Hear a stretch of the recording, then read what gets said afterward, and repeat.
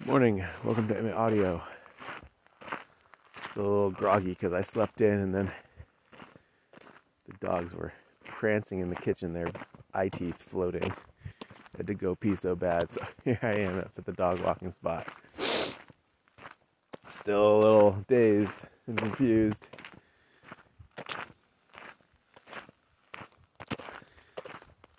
The episode a couple days back about white space has gotten me thinking about how do you know what to strive for? How do you know what good work is in whatever your field happens to be? And I had this realization yesterday as I was thinking about it that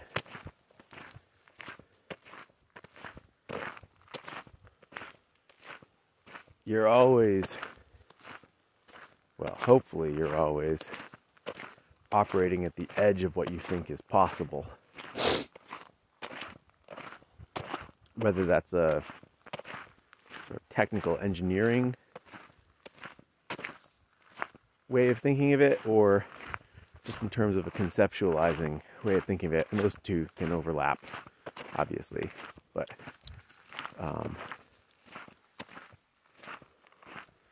and what that means is that if you stick with something and you continue to operate at the edge of what you can conceive of, is that you will end up creating work that is beyond what you were capable of imagining when you started out. And it might even be beyond what you were capable of imagining fairly recently.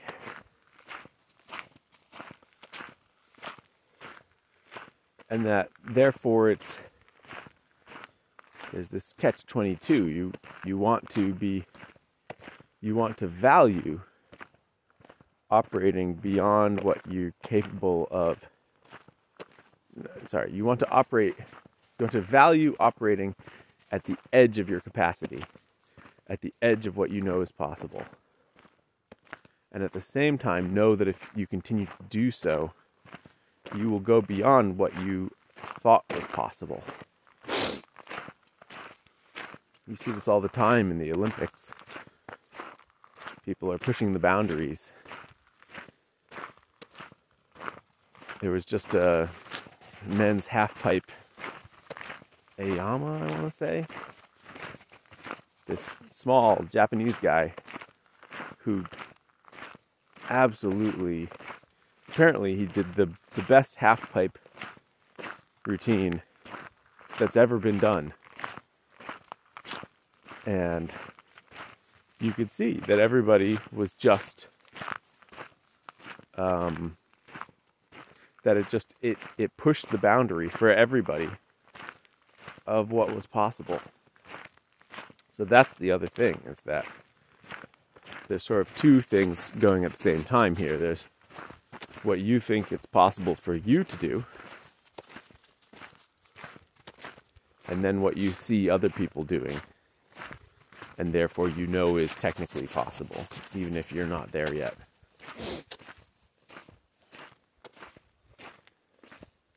And there's value in understanding that both of those things are going to be true. You don't have to be operating at the very edge of what is technically possible for anyone to have a super valuable experience of operating at the edge of what is possible for you to do.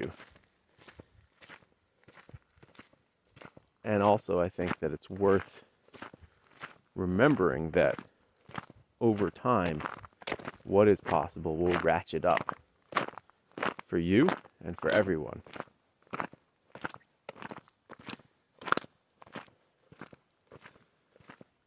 And this fact can be a trap. If you're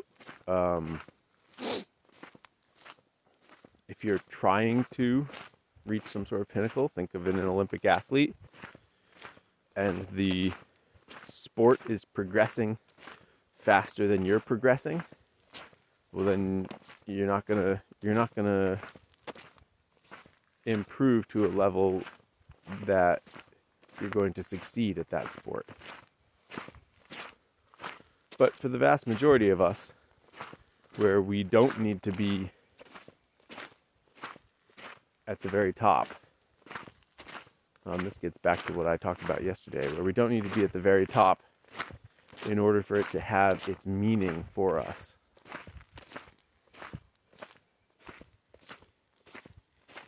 Well, then the most important thing is that what we are capable of a year from now, if we continue to operate at the margin of what we are capable of today, then what we are capable of a year from now will be different and perhaps beyond what we can imagine. Even if you run the thought experiment of, well, I'm going to be capable of things that I can't even think of. What might that be? Because, frankly, we're bad at knowing what those details are that are going to be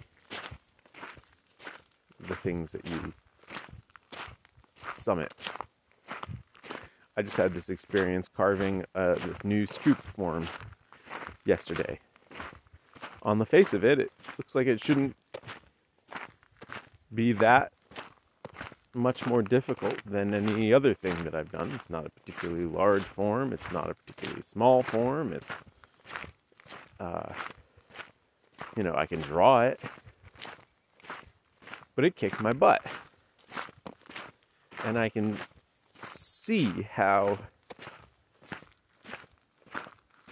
it is the culmination. My ability to carve it the way that I carved it is a culmination of all of the things that I've done.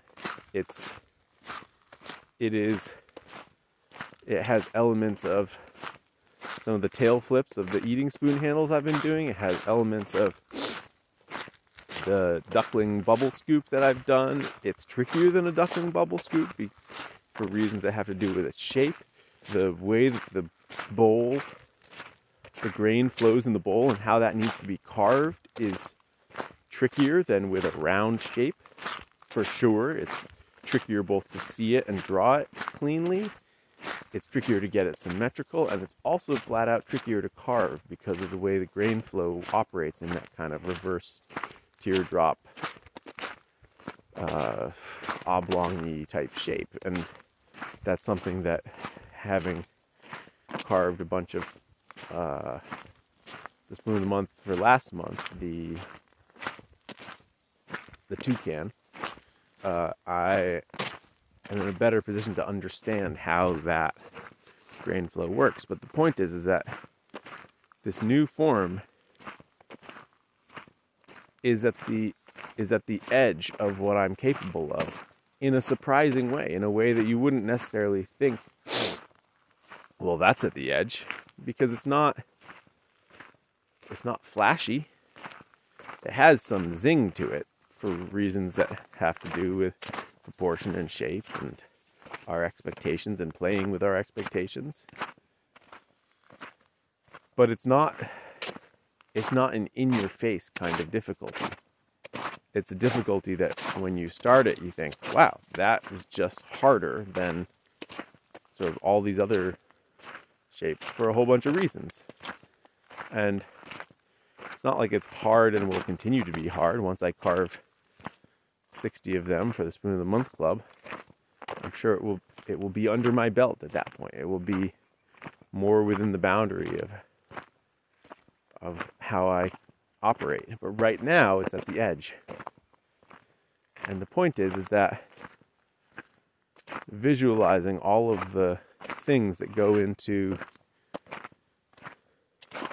me being able to tackle it and make it,